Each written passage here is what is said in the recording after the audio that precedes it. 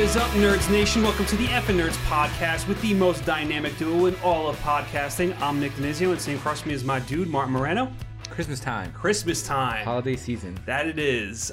We got a brand new episode from the Effin' Collection for you guys. But before we get started, if you're watching on YouTube, please subscribe and give this video a thumbs up. And if you're listening on Spotify, Apple Podcasts, or anywhere else, please check back each week as we try to upload new content for you guys to listen to. So since we are in the holiday season, I figured we kind of pick a Christmas movie up off the shelf and landed on Trading Places. I mean, it's not like an official Christmas movie, but it takes time during Christmas. It does take time. Yeah, it kind of spans between like Thanksgiving to like New Year's. Wait, does it really span over a month? Yeah, it spans over a month. Really? Oh, wow. Okay. Yeah, which we're definitely gonna get into that. Okay. But so work the Google on the internet machine. So let's dive in here. So in Trading Places, we have a snobbish investor and a wily street con artist who find their positions reversed as part of a bet by two callous millionaires. The film was directed by John Landis and written by Timothy Harris and Herschel Weingrod, and stars Eddie Murphy, Dan Aykroyd, Ralph Bellamy, Don Aimich, Denholm Elliott, and Jamie Lee Curtis. The film was released on June 8th, 1983, and was a critical and commercial success, grossing $90 million in the U.S., which, if you adjust for inflation, ends up to be around like $240 million. Martin, do you know what the number one movie was in 1983? Oh, my God. Whew. You like caught me off guard as I was swallowing the beer. I'm just going to... Return of the Jedi? Yes. Yeah. Boom. I mean, that's pretty much an obvious one. Right? Oh, good for you. Return of the Jedi. But Trading Places was good enough to be... the nerd is coming out. Trading Places was good enough to be number 4 that year in the overall domestic box office.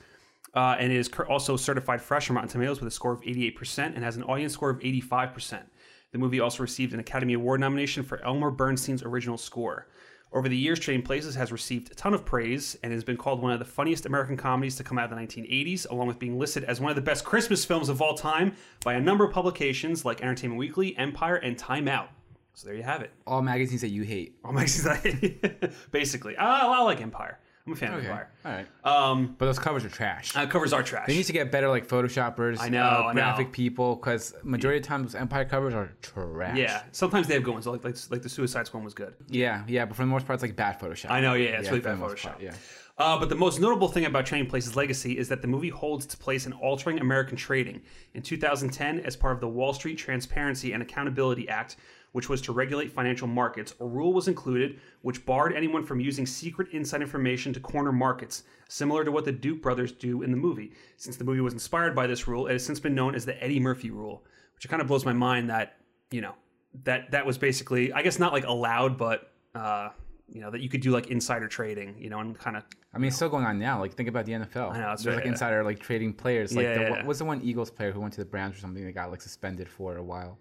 Well, that happens all the time too, right? You get some of these players that get like banned for whatever. For like insider selling the playbook or something like that. Yep. But so you're saying that sort of insider trading was known as the Eddie Murphy rule? Yes. And in 2010, that's when they finally made that rule. That what the Duke brothers do in terms of like getting inside information to kind of corner the market, like now you can't do that anymore. So up to this point, is it still considered like the Eddie Murphy rule? Or no? I mean, that's what the traders know it as they call it, the Eddie Murphy rule. That's the unofficial title. Awesome. Yeah, that's pretty cool. So Martin, with Trading Places, what was your first experience with it? My first experience with Trading Places. Okay, so this is interesting because do you remember the movie Metro? Of course. Okay, so I had not seen that movie in a long time. It's not. But it's not great. It's not great. No, but from what I recall, they swore a lot in that movie. From what I recall, that they did. And I remember because we had like the premium channels growing up, and obviously we watched like Dr. Dolittle, we watched like The Professor. So I really liked Eddie Murphy, so we wanted to watch like more Eddie Murphy movies. And I remember we watched Metro, and my mom was like, "Turn this off," because of all the swearing. A lot of swearing, and I also think I forget who else is in that, but somebody else is noble that's in that dies like really early on. And I can't remember. You haven't seen the movie in so I know it's been a long. while. But so then the same thing. So then my mom was kind of like very cautious when it came to other Eddie Murphy movies. Yeah. And then Trading Places came around, and all the swearing that happens early on. And she was like, "No, turn this off." So I watched this movie like secretly, like throughout the years, throughout like my young years, like every now and then. Yeah. And I watched it as like a whole, like much later down the road when I was like in high school. So as like a whole, I experienced it like around when I was like a sophomore in high school. Yeah. But I like Forbidden Fruit. I secretly would watch it every now and then, and obviously I would turn to like Baby Yoda whenever I saw the boobs, because there's a lot of boobs. There's a lot of boobs in this movie, especially in the first act. So like I'd be like, look at all the boobs. I mean, I'm kind of the same way. Like it was just, and I've said it before on the podcast that I grew up on a steady diet of Eddie Murphy comedies, and this was one of them. I had this on VHS, and it was one of those movies that like. I don't know why, but I always like fell asleep like watching movies a lot. Like I would always throw a movie on as I was going to bed, and this was like one of them. So it's like anytime like I hear the opening Mozart theme, like I automatically think of Trading Places, no matter where I hear that piece of music from, because that's just like it's like ingrained in my head. See, that's funny because whenever I hear that music, I think of Stardust. Oh, true, yeah. That's playing when Robert De Niro's like doing his like dress up number in his cabin or whatever in his quarters. So I always think of like Robert De Niro dancing around like playing with that thing. So that's amazing. Yeah, so it's not engraved in my mind like it is for you. Yeah.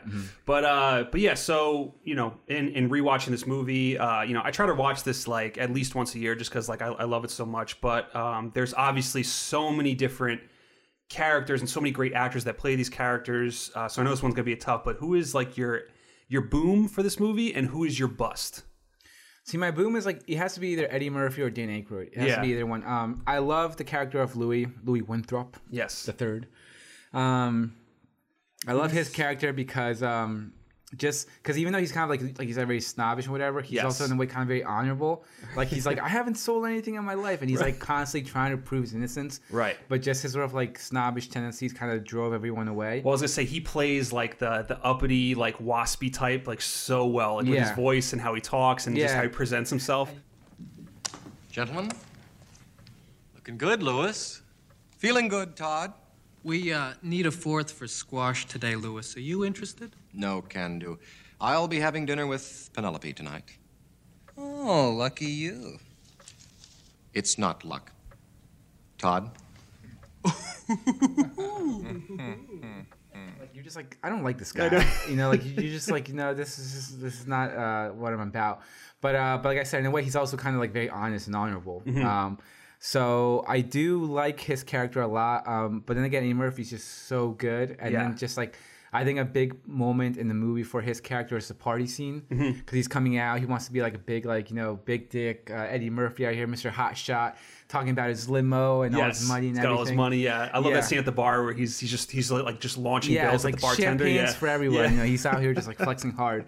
But then all the freeloaders come over. He's like, you know what? Nah. He's like, I'm not about this. Like, get the fuck out. So I there's a lot of tendencies about these characters that are in a way are like kind of like despicable. And if you think about his like con man ways, of Eddie Murphy's con man ways, right? But at the same time, in their own kind of right, they are kind of honorable and sort of noble, so to speak. So I do like them both a lot. But I'm probably just gonna go with Eddie Murphy because I feel like I'm gonna laugh more. I'm gonna share more stories, and we're probably gonna crack up more. And he's got money, so he's gonna pay for the tab. Right. So he's gonna pay for all the people at the bar who were like drinking for free. That's gonna be me. So right. Well, that's the thing too. Is like with Eddie Murphy, this was only like his second film. And when he got cast in this, like his first movie was 48 Hours with Nick Nolte. And when he got cast in this, 48 Hours hadn't even come out yet. So most of the people that were like recommending him like didn't know who he was. Like John Landis had no idea who Eddie Murphy was when it was recommended to him. So and you can just tell, man, when Eddie Murphy comes in, he like this whole movie, he's like a firecracker, man. He's just his cadence. He's so fucking good. The way he funny. Like his cadence and his quip and the way he kind of like delivers, like, you Barry White looking ass motherfucker. Like, the way he delivers his lines and just and like I said, it's very it's just hilarious. And just cracks you up, and just like from like you said, from the second he comes on screen pretending to be a cripple, it's just like it like it's so good. Yeah, it's so good. But that's the thing too, is like for only being like this his second movie, and I guess like it's also a tribute to him doing SNL. I think he got an SNL when he was like 18 years old, which is also like insane. But like he has like this confidence on screen, you know what I mean? And like for like a young actor, especially like having like this as being like only your second movie, like it's also like really I guess like remarkable that he's able to like project like just that level. Like he's a pro. Like it feels like he's a pro in this movie. Like you don't see any like weakness in like his acting, and his comedy timing is always top notch. And yeah, man, that's why he's Eddie Murphy. Exactly, he's a stud. And yeah, also props to Dan Aykroyd too, who's just absolutely hysterical in this movie. Just so many different scenes of him trying to accommodate to not having money anymore is just like hilarious, like the whole like fish out of water kind of thing. And And also too, man, Jamie Lee Curtis is fantastic in this. Oh yeah, like watching it again, like she's really fucking good. Yeah, and her accent. Hi, Louie. Merry Christmas. Louie. Louie, when you get out, I have a big surprise for you. Yes, yeah. Louie, Louie, her New York accent that she, or there's like northern accent that she puts on, because Six Bills in Philly, but yeah, she kind of has that kind of like New York rowdy street vibe to her. Right, right. So. And even though she's kind of playing a character that's become kind of, it's not so much a trope anymore, but it used to be a trope, like that hooker with a heart of gold kind of thing. You know what I mean? Like Pretty Woman. Yeah, Pretty Woman. Yeah, just she's there for the best intentions, but. But before this, she really like had only done like horror, and I think the studio was like nervous to cast her because she was basically just doing horror movies at that point. She was like a scream queen. Yeah, she was like a scream queen, and it was John Landis that really like fought for her. And when she gets on screen, man, she just shows the type of comedic timing that she has, and yeah, man, I feel like that this really like launched her career like going forward. Not just that, but like pretty much standing out amongst these like sort of heavy hitters. Yeah. So yeah, definitely held her own, and she's great in this. Absolutely. Do you have a bust in this movie? Do you have somebody that really like just didn't work for you? Probably his fiance. Oh, Penelope. Penelope, yeah. She's the worst. She's the worst. You look awful. I'm so ashamed. Those clothes and those shoes and you've been fighting it. And you smell. But not necessarily. It's not her fault in a way. It's kind of just more the fact of like it's those people like like, oh, you don't have money, or like it's like who like the clout chasers, I guess, in a way, like, well, that's the thing too, because as soon as Winthrop gets like he gets arrested and loses everything, like she just immediately moves on to Todd. But at the same time, I'll kind of give her credit because she there was like the moment when they're like on the steps outside the prison. Oh, true. And she's about to like forgive him, like embrace him. Yeah. She's like, okay, I understand. Like, and then in comes Ophelia, and that's like that's like the breaking point. She's like, you know what? No, but then you're right. Yeah, she immediately goes to Todd. She and shacks up with Todd real quick. Yeah, real fucking quick. And when he comes asking for help at the country club, she's like, no, like get away from me. So probably her. If not, then it's definitely what's his name, Beeks.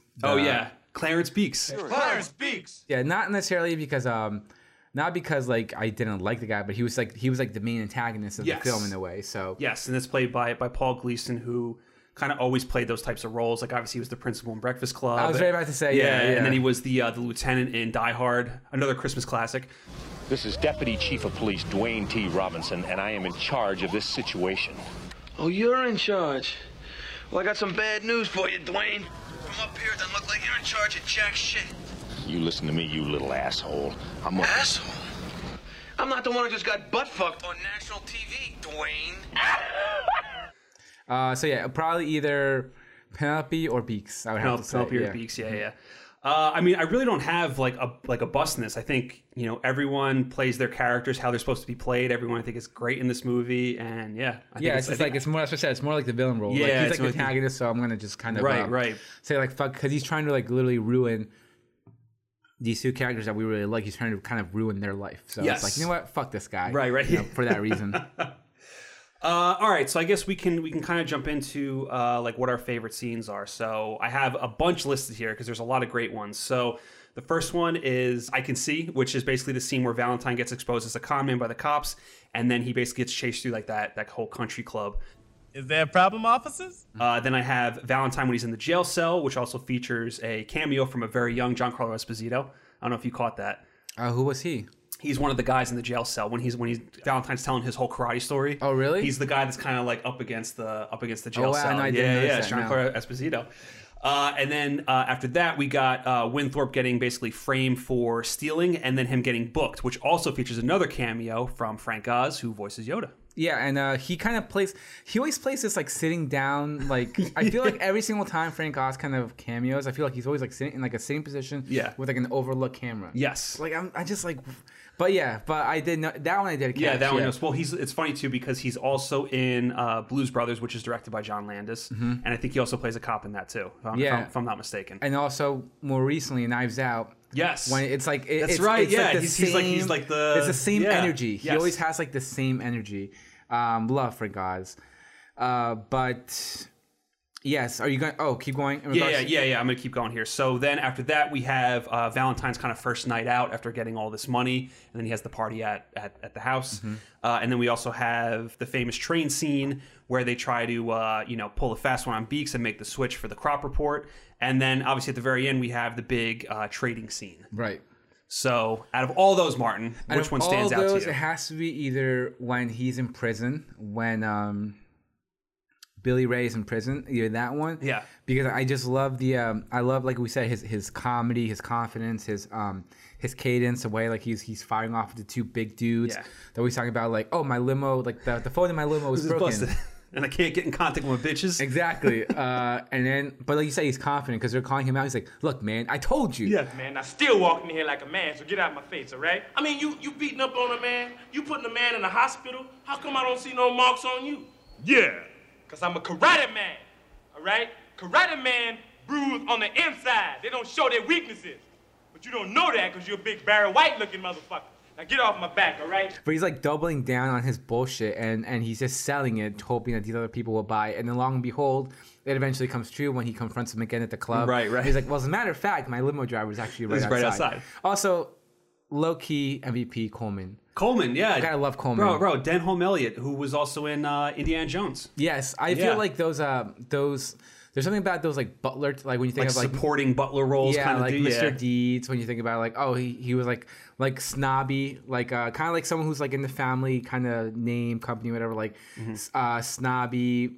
Always like he was always seen with like snobby people. Yes. And then comes this like out of character type of person in his life, and it's like, and it shines like a whole new light. Think of him like I said, the guy from Mr. Deeds, or like Carl from like Billy Madison. Oh yeah. It's like those types of characters that you just like that you gravitate towards. Yeah, and I also love when he's I guess it's like more towards the beginning when he's like kind of making that dessert for Penelope and Winthorpe, and then he gets the phone call from the Dukes, I guess, who basically tell him like what's about to happen. And he hangs up the phone. He just goes, What a scumbag. Exactly, and that's what he has to deal with the whole time. So, and then with a weird like young Asian wife, which we will get into towards the end. But yes, it has to be either the prison scene, like I said, or the party scene. I fucking love the party scene. For starters, great music. Yes. And like I said, it kind of shows this is kind of like the first time that we see a sort of dynamic shift in Billy Ray's character. Yeah, it's where he starts to turn and kind of embrace now this new life that he has. Yeah, and almost like responsibility, like in a way, because at this point, like he comes from a broken home, right, from the ghetto. But yeah, like he gets like all this money, everything kind of happens, and then he goes into the club, starts flexing, throwing money all over the place. But the second people come over, and he realizes they're kind of freeloaders, and they're like kind of not taking care of his shit. Right. Haven't you people ever heard of coasters? Yeah, like exactly. Yeah. Like so, we first see sort of like dynamic shift in his character, and that's why I really like that scene. So it probably has to be for me the party scene. The party scene, okay. Yeah, and also because like me being a little kid, I was like, look at the poop. Yeah, look at the which there are a lot in that scene. Oh yeah. I've been waiting for you, Billy Ray. Put your clothes on to get out of here. There's definitely a lot in that scene. But yeah, I mean, but there's just so many like I feel like a lot, like especially when the movie like really gets going, like it's just like nonstop, and some of the scenes aren't even like out there like funny, like it's not like you're like gut busting laughs, but it's just like it's well written, it's very, very well done, very well acted. I feel like the first like 2 acts of the film are very strong. Yeah. The third act gets like bonkers. It does get bonkers, which is probably why one of my favorite scenes is that train scene where they're all trying to pull a fast one on Beeks. That's pretty much when everything kind of that's when the bonkers shift starts. Yeah, that's when you kind of get into like the screwball comedy aspect, because you have Al Franken and I forget the other dude that play kind of like the baggage handlers. Who are just like stoned and weird. Who are just stoned the entire time. They're there for just for like comedic purposes. Exactly. Basically. Just kind of move the sort of like you got Jim Belushi, who's dressed up as like the gorilla, who's just running around the whole time just causing havoc. Yeah, and it's like, why the fuck is there a gorilla on this train? Like, it doesn't make any sense. Well, for whatever reason, they're having a costume party on the train on New Year's Eve, which is weird that there's a New Year's Eve party on a train. Yeah, and not just that, but it's a New Year's costume party on a train. And then the guy's dressed as a gorilla. Coincidentally, there's a fucking gorilla on the train. Like an actual gorilla. It's just like, I remember watching that for the first time. I was like, wait, what is going on? Right.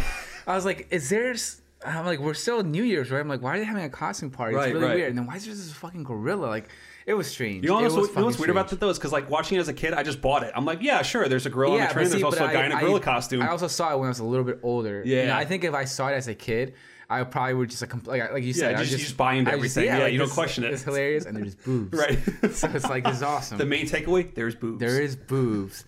Cue Yoda GIF. Yeah. But yeah, it was so strange. But yeah, I do love that scene, and also it just goes to show how Beaks just doesn't care. Yeah. Because he doesn't really recognize him at first. Right. So to him, everything's like done in rearview mirror. So when he first comes in, you would imagine that if he actually somewhat cared, he would have recognized him. Oh yeah, absolutely. But I like that too because that's kind of where like all like the major actors kind of like flex their comedic chops between Eddie Murphy, Dan Aykroyd, Jamie Lee Curtis. And Denholm Elliott, like they're all struggling. I know, dude. This beer is like killing me right now. Yeah, I put it away. I'm like, oof. I chugged it down, and I'm just like, I'm trying to keep it together. Right, but they're all just hilarious in that scene, and they all bring something like new. Like when each one comes in, and you just see the look on Beak's face, like where the fuck am I right now? What is happening? It's like another one, and again when she like puts her tits in his face, and because Beak's being a scumbag, he's like, okay, all right, I'll help you out. Everyone else is like, get the fuck out. But then we get this like hot chick that comes in. He's like, all right, you know what? She can stay. You can stay. You can stay, and I'll help you out with your stuff. Please to help me with my rucksack? Oh yeah, sure, why not? I also do love the very end scene with the whole trading aspect. Like even though like it can be a little confusing to like really like know what's going on here. To this day, I have no idea what happened. I don't really get it. If I can try. So it's like the Dukes were trying to short the market. Right. So, yeah. Because I also kind of read up on it too. Yes. And I was trying to understand, and I kind of get it, but I don't. Right. So it's like the Dukes were trying to short the market. So Valentine and Winthrop basically give them phony reports. The phony reports basically said we're driving the price up because I think they expected the oranges to be affected by the winter harvest. The report, from what I read, the report that they got, the fake one, was stating that the oranges are not good. Yes, that they're going to be affected by the winter. Right, so they were trying to... See, but that doesn't make sense because if they know it's not good, why are they trying to buy? Because they're going to sell lower. It's like he says, remember, he's like, buy low, sell high. Right. But they were kind of doing the opposite. If it's gonna be, if they know, wait, are you saying Valentine was trying to do the opposite? Valentine because or the Dukes were? The Dukes, they got the report saying that it was bad. They got the fake report saying that it was bad. Look at us trying to break down. I know, trying to break down this shit. Yeah. They got the fake report saying the oranges were gonna be bad. So then, why are you trying to buy it up if you know that it's bad? I think because they might have already I think they already had so many people that were possibly already invested in the orange market that they were basically just trying to drive the price up more and more because so many people were invested in it. And then I guess when the report came out saying that it was bad. No, well, the actual report said that it was good, but I'm also a little hazy on it as well. But I just knew that Winthrop and Valentine were basically just trying to drive the price up so that when the report came out, when it dropped, they would basically buy everyone's bad things. No, they were selling it because no one wanted it anymore. Everyone bought high, so now everyone was trying to just like pretty much get rid of it. Okay. We might be confusing ourselves. I'm still confused on this. Yeah, I was coming in here thinking that I was gonna be able to break this down, and be like, oh, I fucking know this shit, and I was like, after talking about I don't know. I understand Billy Ray's and Winthrop. I understand their whole notion because essentially what they sold, like all the contracts, they sold it at a higher price when it's like kind of so they essentially bought more stocks. Right. You know, they got like all these kind of like penny stocks, so to speak, but I'm still not really 100% sure. All I know is the Dukes lost all their money. Yeah, pretty much. Yeah, because they were just like, so they were buying everything, but that's the only one thing that I didn't really get. It's like, why? Because they told us the guy's named Wilson, like their floor dude. It's like, why would you tell him to sell? Yeah, why would you tell him to buy in the beginning? What it does cause is that it causes everyone else to buy. Yeah. So it almost like you said, it launched the price up. So, but if the report that they got, if they thought that their report was real, then it was only going to like pretty much crash the second they found out that it's not good. Right. So that's where I was like a little hazy. Yeah, I know. It's also a great scene too when the Dukes lose all their money and they just start freaking out. Oh, I fucking love that scene when it's Mortimer and who's the other Randolph. Dude? Randolph, when he starts having like a heart attack. It's like, is your brother okay? Mortimer, your brother's not well. Mortimer, your brother's not well. We better call an ambulance. Fuck him! Now you listen to me. I want trading reopened right now. Get those brokers back in here. Turn those machines back on. Turn those machines back on. You know what's crazy too is apparently Don Amish, who plays that role, hated cursing. Like he was not comfortable cursing at all, and he's the one that drops like the N-word, the hard N-word in this movie too. And apparently so apparently after that he like was apologizing to like everybody on set. He was apologizing to the crew, apologized to Eddie Murphy after he said the N-word. Like he was just constantly like, it reminded me a lot of DiCaprio in Django Unchained, because he was also very uncomfortable with saying the N-word as well. Like he's like, I'm not cool with this. Well, a Tarantino movie, it's a guarantee. It's a guarantee, but I think Sam Jackson was also like, stop being a pussy and just say it. And if Sam Jackson tells you, it's like, all right, okay. All right, I might as well. Like, I'll get a free pass. I got the pass. But so those are some really great scenes. Obviously, there's also just some really great moments. Like I love when Thorpe is trying to hawk his watch in the pawn shop. There's a nice little just dynamic. I love when he's describing like what the watch is, and he's trying to sell it to this guy, and he's like, it's hot. No. This is a Rochefoucauld, the thinnest water-resistant watch in the world. Singularly unique, sculptured in design, handcrafted in Switzerland, and water-resistant to 3 atmospheres. This is the sports watch of the 80s. $6,955 retail. You got a receipt? No, it tells time simultaneously in Monte Carlo, Beverly Hills, London, Paris, Rome, and Stade. In Philadelphia, it's worth $50. This watch is hot. It burnt my fingers, man. You know what? Only because I'm weird. I'm going to look up the stocks. You're going to look up the trading stocks? What should I Google? How did they become rich? I think it's also on Wikipedia, too. Like, if you go on Wikipedia, it actually describes, like, the ending. Why don't you explain this to me like I'm 5? Okay, so then the fake report says the crop was bad. Yes. Okay? The Duke brothers seized this and believed the price of OJ. Okay, that makes sense. Okay, so here we are. Less oranges means that so if there's less oranges, that means orange juice is going to be more valuable. Yes. Because there's only so much oranges to make orange juice from. Look at us. Dude, I feel like this is like one of my other favorite scenes in the movie is when Valentine's going to explain to what commodities brokers are. Now, what are commodities? Commodities are agricultural products, like coffee that you had for breakfast, wheat, which is used to make bread, pork bellies, which is used to make bacon, which you might find in a bacon and lettuce and tomato sandwich. Yeah, so we're gonna hit Wall Street after this. Yeah. So they got the report that the oranges were bad. Right. So they thought, okay, it's gonna make OJ more valuable. So buy. But in regards, when in actuality, the orange was really good, which doesn't make OJ that much valuable because there's so many fucking oranges. Yes. So then everyone's just trying to get rid of it because they know it's not that valuable. Right. And since they bought low, they essentially sold really high. Right. Because when it was all done, it was like 29 cents. Yes. And they sold it like at $1.42. Right. So they sold it almost like what, fucking 5 times? Basically, yeah. Okay, we get it now. Yeah. Okay, yeah, it's there. It's there. See that we worked it out on the podcast, and now we know. Bro, now we're gonna make so much fucking money. Put me on Wall Street now. I'll sell orange juice. All right, so moving on to one of my favorite questions: who would you want to have a beer with? Out of all the characters in this movie, man, who would you want to have a beer with? And it could be one of the big actors. It could be one of the minor actors. Like, there's so many different people. Wait, we don't do actors, though. We normally do characters. Well, that's what I mean, characters. Yeah, you said actors. Oh, I said actors. Well, I meant characters because there's so many great actors that play small parts in this movie. So, you know. Who would you pick, Martin? Who would you pick? The gorilla. Just kidding. The gorilla. Probably Eddie Murphy. Probably Eddie Murphy? Probably Billy Ray. Just like I said before, get Billy Ray fresh off prison. Right. Let's go off. Let's go to the bars, get some drinks. He's gonna pay for everything, and then we can just have a laugh. He can crack me up. He can tell me some good stories. Like if we talk about like Louis, like he's kind of boring. Yeah. You know, it's like I don't really. No, we need Louis when he doesn't have all of his money. Yeah, you know, so I'm not trying to do all this shit. Or maybe Ophelia kind of get her backstory. Yeah. You know? Yeah. Ophelia could be a good one. Yeah, maybe get a whole backstory of like because she mentions a little bit how she came from this little town that no one's heard of. So I mean, I feel like I would be uncomfortable at a drink date with the Duke brothers. That's just not me. Like that's not my scene. I'm like even like when I'm not gonna get into that.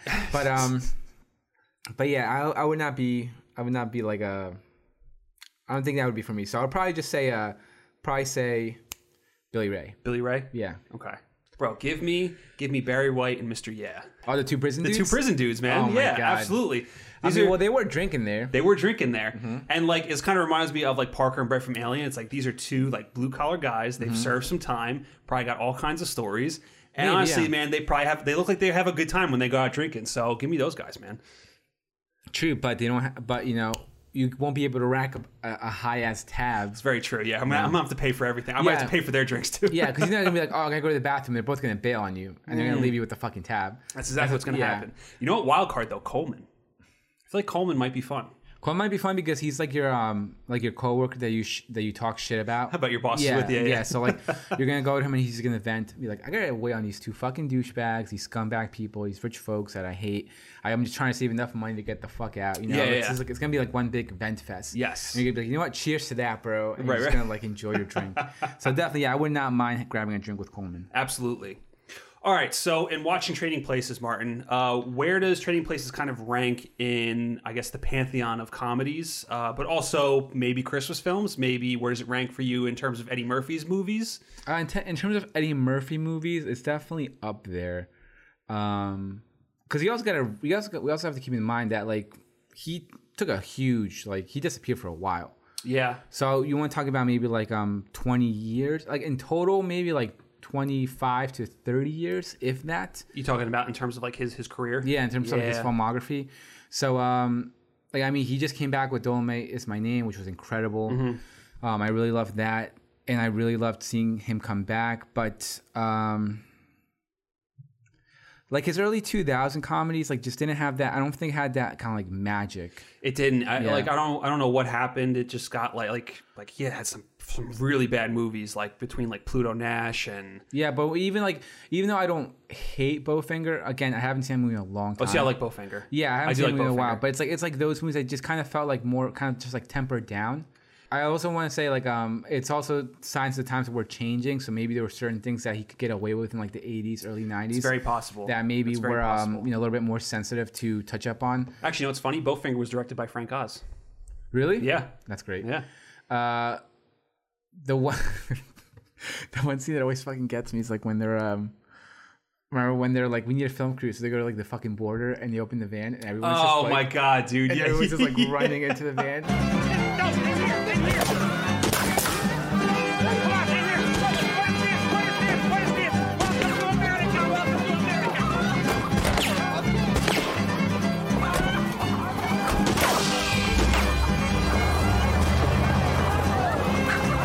And like they close and they take off. Dude, I honestly think Bowfinger's underrated. There's a lot of funny moments in that movie. Obviously, also Crossing the Highway. Yeah, Crossing the Highway. Yep. That's a good one. But what was the movie when he was was it Bowfinger? He's like, I think Two Drops of Pee came out when they're doing like the big chase.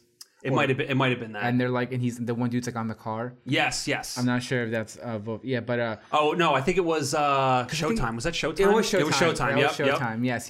See that one too. It's like Showtime's not good. It just like I just felt like he just like he did there was Showtime with De Niro. He did I Spy with Owen Wilson, which wasn't good. And then like before he kind of went away. And that was Famke Janssen, right? Yeah, Famke Janssen. Yeah. But he had like, do you remember? He got in like this string of just really bad comedies. Like he did like Norbit, which sucked. Meet Dave. I don't know if you remember. Do you remember Meet Dave? I don't think so. He was like he played like it was almost like they were all like aliens, and he was inside like a robotic version of himself. I remember the cover. Yes, I remember the film cover. Yeah. Yes. Norbit was just him trying to kind of recapture that.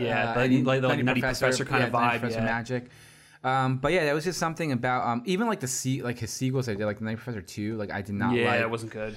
So I don't know. I just saw like his not just him, because I think he was always like he always did good, but I just think his movies in general just lost like a certain like edge and magic to them. Yeah, I mean this could also be a critique on comedy in general, because I feel like that, you know, a lot of the movies that he did in like the 80s and even into like the 90s that were considered good. Because, you know, he's always been an actor that's had like a string of hits and then a string of bombs and then a string of hits and then a string of bombs. So it's like it's kind of like a bit of a roller coaster with his career.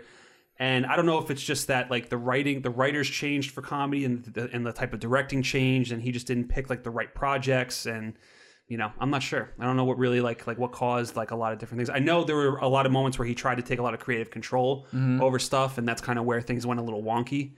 You know what I mean? So I think it could have been a little bit of that as well. Probably. I mean, that's. I mean, I think Pluto Nash, he funded most of it. Yeah, and it's Pluto Nash. I think it was one of the biggest bombs of all time. Yeah, because just like no one wanted to make it, and rightfully so, and it fucking bombed. But I also do think. So yeah, I would definitely put this up towards like in this top tier films, up there with like Beverly Hills Cop, with Night Professor, with Dolomite Is My Name, more recently, and yeah, and in terms of Christmas movies. See, I don't know, it's weird because I can't really name that many Christmas movies off the top of my head.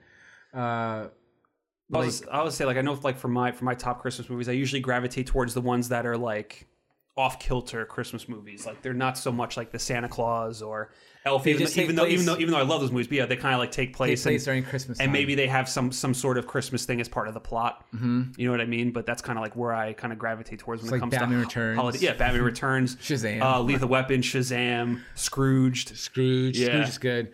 Lethal Weapon's that's a good one too. Obviously, like Home Alone, which is like the main one. Yeah.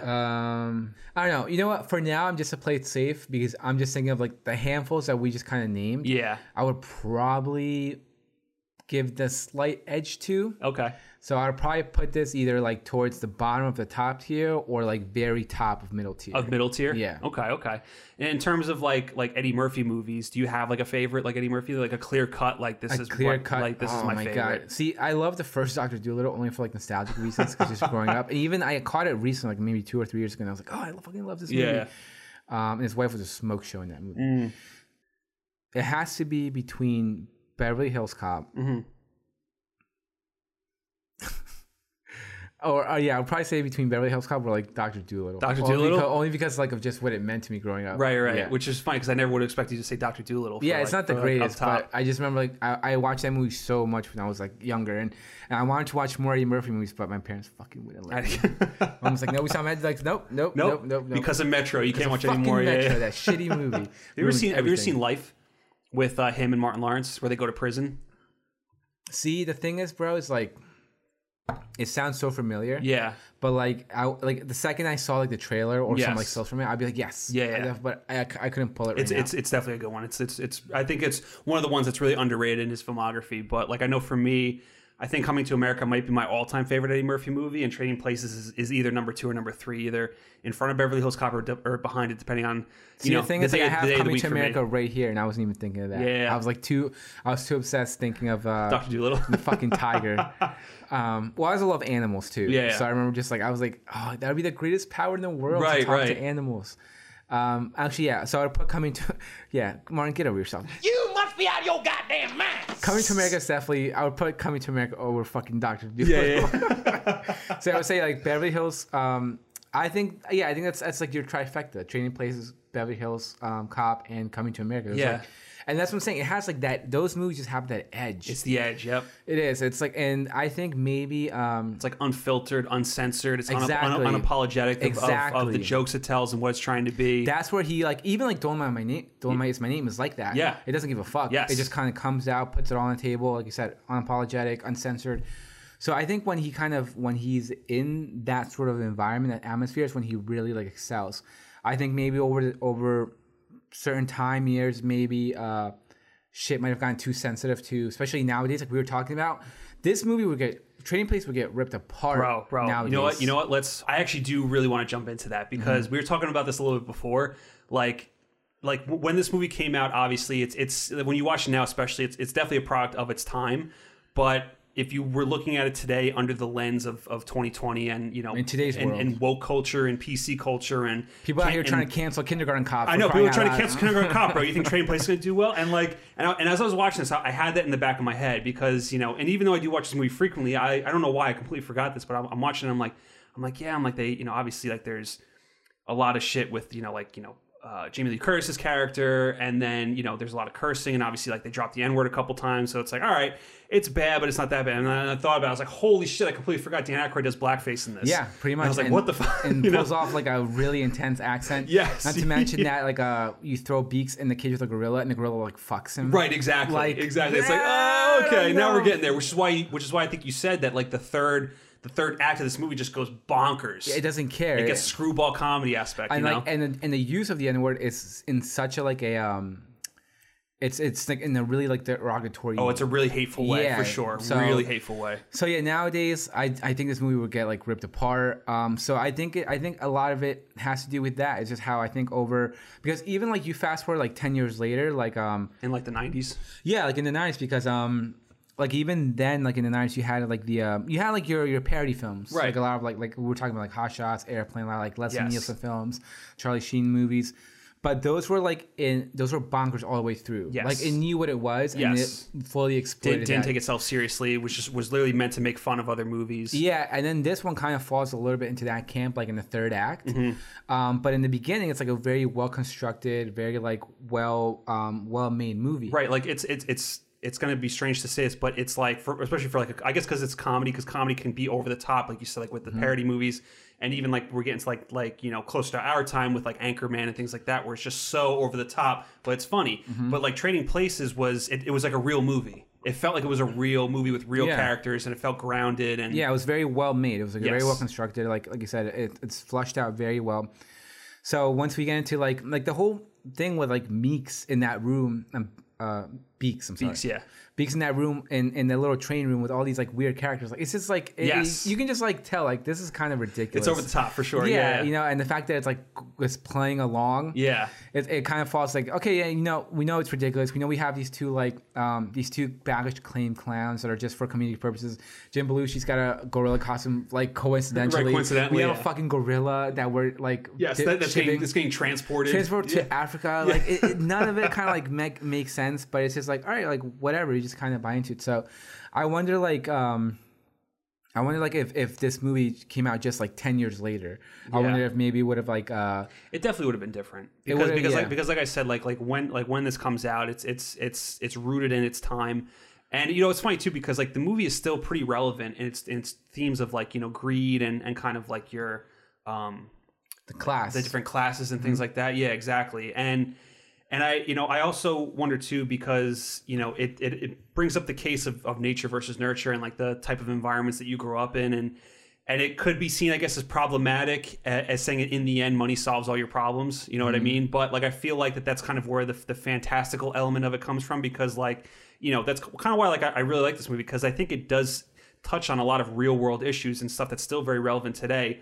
But obviously it knows that it's a comedy and it's not trying to teach you something. You know, it wants to be, at the end of the day, it wants to entertain you, it wants to make you laugh. So that's why, like, maybe towards the end it gets a little bit over the top, and that's what makes it like really fun. And then obviously the end, they, you know, put the Dukes out, they get all the money and they're chilling on the island, and that's how the movie ends. So it's like it's a fantasy, you know what I mean? But for me, those first two acts work so much better. Yeah. I think like when you're like I remember like when I first saw it, I was like really engaged. And I was like, I'm really into this, and then like it just kind of goes bonkers. But overall, I still really, really enjoy the movie, and it's definitely one that just imagine like if this movie came out today and just a still of the blackface was released. Oh my god, the movie gets shut down automatically. Oh, it was shut down automatically, or be changed. Right, you know, it's right. Like, it's fucking crazy. And it's like you know, not that I want to make a comment on the use of doing blackface, obviously, because you know it's not something that I would recommend doing. You know what I mean? But like if you look at it in the context of the movie, obviously, you know. They're going into this boxcar. You know, Beeks knows who they are. You know, he knows who Winthorpe looks like. So obviously, what's the best disguise he could come up with? And it's like in the context of the movie, it's like, all right, like I'll roll with this a little bit. Not the greatest idea. Not the greatest idea, but it's like at the time, it was like, you know, yeah. So it could be seen as problematic, but it's still, you know, between, you know, and this also just, I think it works for me because it's the dynamic between Dan Aykroyd and Eddie Murphy. Like when they finally do team up at the end, they make for such a great pair, and I think they play off each other so well. So when you get to that scene and they're just kind of going back and forth with one another, it's funny. You know what I mean? Like it's funny and it's entertaining. Yeah, I also love the moment where they're going into the market, and he's trying to hype up Eddie Murphy. He's telling him everything. Kill or be killed. Exactly. Think big. Think positive. Never show any sign of weakness. Always go for the throat. Buy low, sell high. Fear, that's the other guy's problem.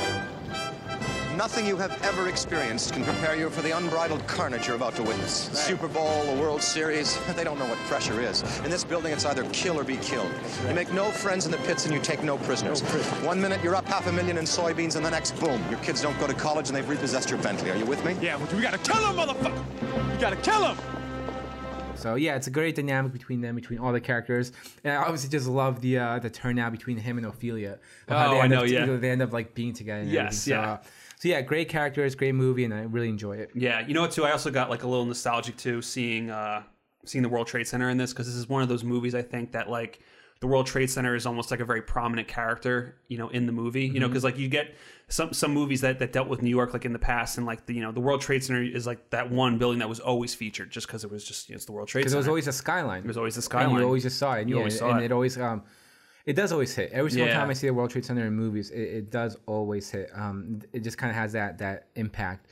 But yeah, but it's like we said. So for the most part, whenever you get those like old school films, it's a skyline shot. Yeah. But this is different. You're like in there. You're in there, and you get that really great shot of like looking up. It's almost like a ground level shot. Yeah. And it's what you would do like walking by. I still do that now whenever I walk by the Freedom Tower. When I walk by, I always kind of like stop and I just look up. You can't help but just like especially having some familiarity with architecture as well. Right. You kind of can't help but to just kind of stop and just look up and just stare at it. Yeah. Now, I don't know, maybe appreciate it, but but definitely like definitely just like stare at it and kind of just take it in. You're kind of like in awe of it. You know? Yeah, you're just like this grand building. It's like this massive fucking building, and you just kind of like get immersed in a little bit of the history and everything that was there and blah blah. And this is a whole nother story that we're kind of getting into. But yeah, whenever I do see the Freedom Tower, and fuck it, like I went to architecture school. I'm always trying to be so coy, but okay, I went to architecture school, and like obviously like learning so much about it. You appreciate it. Yeah, like you learn so much about obviously like construction and all that stuff, and then when you learn about the World Trade Center and how it was built and the type of structure and everything, it's like it always puts like a different it just kind of puts like a different view on it from your perspective. Yeah. So just kind of like in a way, sort of like always checking out architecture everywhere you go. It does kind of whenever I see it, I'm just like, oh, I would have loved to like me now with like my knowledge and kind of and my sort of understanding of everything that I've learned. I would love to like be there and just admire it and be inside and check it out and take it in. So yeah, it is. Every single time I see it obviously because of what happened, obviously, but just like but for those reasons alone too, just of like I wish I experienced it. I know, absolutely, man, absolutely. So yes, just to reiterate, for me, like I absolutely love this movie. In terms of comedies, it's probably in my top 10. Just because of the fact that I did grow up with it and I've been watching it for so many years, and it's never gotten dull to me. It's never lost its edge. It's always funny. I always laugh at all the same scenes. And yeah, this was my first time watching it in almost like a couple of years. Yeah, I want to say maybe like 4 or 5 years is when I last saw it. And yeah, I'm just like, and like I said, those first 2 acts, I'm just like, this movie's so good. Like you're just like definitely like engaged and like sucked in there, and you're just like taking it on, and it's a really great film. Definitely. All right, so we're gonna get into some effing facts about the movie. We've been kind of talking a little bit about how this movie was very big for a lot of different actors in their careers. Obviously, for Eddie Murphy, it was only his second film, but this was kind of like his very big breakout. For Don Ameche, who plays. I forget if it's Randolph or Mortimer, which one he plays. Don Ameche plays Mortimer. He plays Mortimer, yes. Yeah, yes. What's his face? Bellamy. Yeah, Ralph Bellamy plays. Ralph Bellamy plays Randolph. Randolph. Yes. Randolph Duke. But yeah, so Don Ameche, he actually was not acting for like the longest time before he got cast in this movie. And so much so that director John Landis thought he was dead. He's like, is Don Ameche dead? When they were trying to cast him, which is fucked up. But this movie kind of revived his career because after this, he went on to star in, remember the movie Cocoon? Yes. With Wilford Brimley? Yes. Yeah. So Don Ameche won Best Supporting Actor for Cocoon. Really? Yeah, he won the Academy Award for that. That's funny because when we were talking about Wilford Brimley not too long when he passed away, talking about, I'm like, oh my god, I forgot about Cocoon, and I actually went back and watched a little bit of it. Oh, you did? Yeah, nice. just like YouTube clips. And right. Stuff Yeah. But yeah, I mean, talking about a blast from the past. I know. Yeah, definitely. That's definitely a blast from the past. And then for Dan Aykroyd, this was a much needed hit for him. I think he had like a string of bombs leading up to this. But then after this, he went on to do Ghostbusters and Spies Like Us. So it was kind of a nice career boost for him. And then obviously we talked about Jamie Lee Curtis, how the studio was very nervous about casting her since she had only done horror movies. But this really like kickstarted her career. Obviously, she went on to do other comedies like A Fish Called Wanda. And then eventually... I fucking love A Fish Called Wanda. Dude, I so good. I love A Fish Called Wanda so much. It's a great film. It's a great movie. Yeah. And then obviously one of our favorites, True Lies. Oh. Which, even though it's an action movie, she's hilarious in it. She's so good. Yeah, she's so good. We definitely have to do it. I want to do like an Arnie marathon. No, we're definitely going to do an Arnie marathon. And just do like a discussion of all the Arnie movies. Yes, we will definitely do that. And then moving on, for this film, it was originally called Black and White, and it was going to star Gene Wilder and Richard Pryor. When Richard Pryor had to drop out, Eddie Murphy came aboard, and he wanted Gene Wilder replaced because Eddie Murphy didn't want to be compared to Richard Pryor, which was interesting. I would think because maybe... Because Gene Wilder, bro, I mean, you're talking about like fucking in the 80s. Yeah, like you're talking about like icon. Yeah. Like I would imagine that, like you said, like kind of like an up and newcomer. You kind of don't want to go up like ruffle feathers like that. Yeah, and it's kind of might be a little like intimidating. Right. You know, also age difference too. Right. So yeah, that's interesting. But I think they made the right call though, because like even though Gene Wilder is, Gene Wilder's great. Like I love, like Gene Wilder's like an absolute icon, like you said. But for this, like seeing Dan Aykroyd in this role, like I can't see anybody else. No, and I think a big thing for me, just me personally, I think it's the age difference. Yeah. I think because I think since they're both kind of like around the same sort of age, they can kind of relate to each other a little bit more, and they kind of like these are like just two friends who like in a way kind of have like a background, right, like a history with one another. Yeah. So I think if you would have had like when you think of the Dukes, these two much older gentlemen, or even like Coleman, right? Who's like you can just tell like these guys have like experience. Yes. Like they've been around it for a long time. Right. And I like the fact of like because he even talked about how Louis Winthrop could like in how he can like you put him anywhere and he'll survive. He'll survive. Yeah. So I like this kind of like the whole notion of like a up and coming hot shot young sort of like investor. So I think definitely in my opinion definitely plays better. Yeah, it was the right choice for sure. Yeah, in an alternate world, if we ever see like if we once we start learn how to jump realms, go to the multiverse. Yeah, and we go to like Earth Earth 16.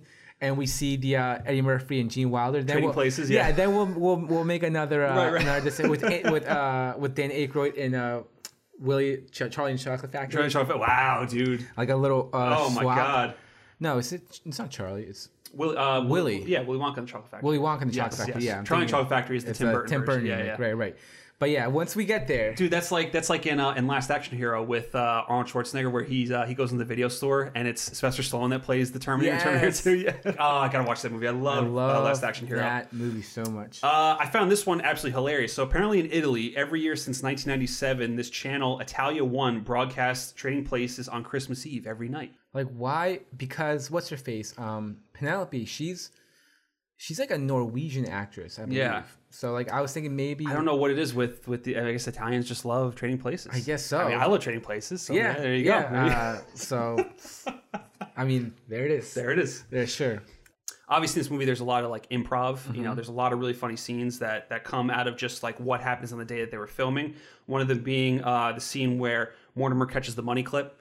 He kind of gets the money clip tossed to him, and you can tell that he's just like fumbling it, and eventually catches it. Yeah. So I remember when I first saw it, I'm like, wait, was that real? Is that really? It was definitely like you can tell how genuine it was. Yeah, and then obviously Eddie Murphy does a lot of improv in this movie, and then I didn't realize this, but apparently like for Ophelia when she's wearing her disguise at the end in the train scene, I think like originally Jamie Lee Curtis was supposed to do an Austrian accent, but she couldn't do it, so she did a Swedish accent instead, but she was dressed like an Austrian. So that's why, like, I don't know if that exchange between Coleman where he's like, but you're wearing lederhosen, I don't know if that was all improv, which if it was, that's phenomenal. Well, that's great improv, you know what I mean? I think it was very on the nose. Yes. So I think they were like pretty much like, okay, this is what the script calls for.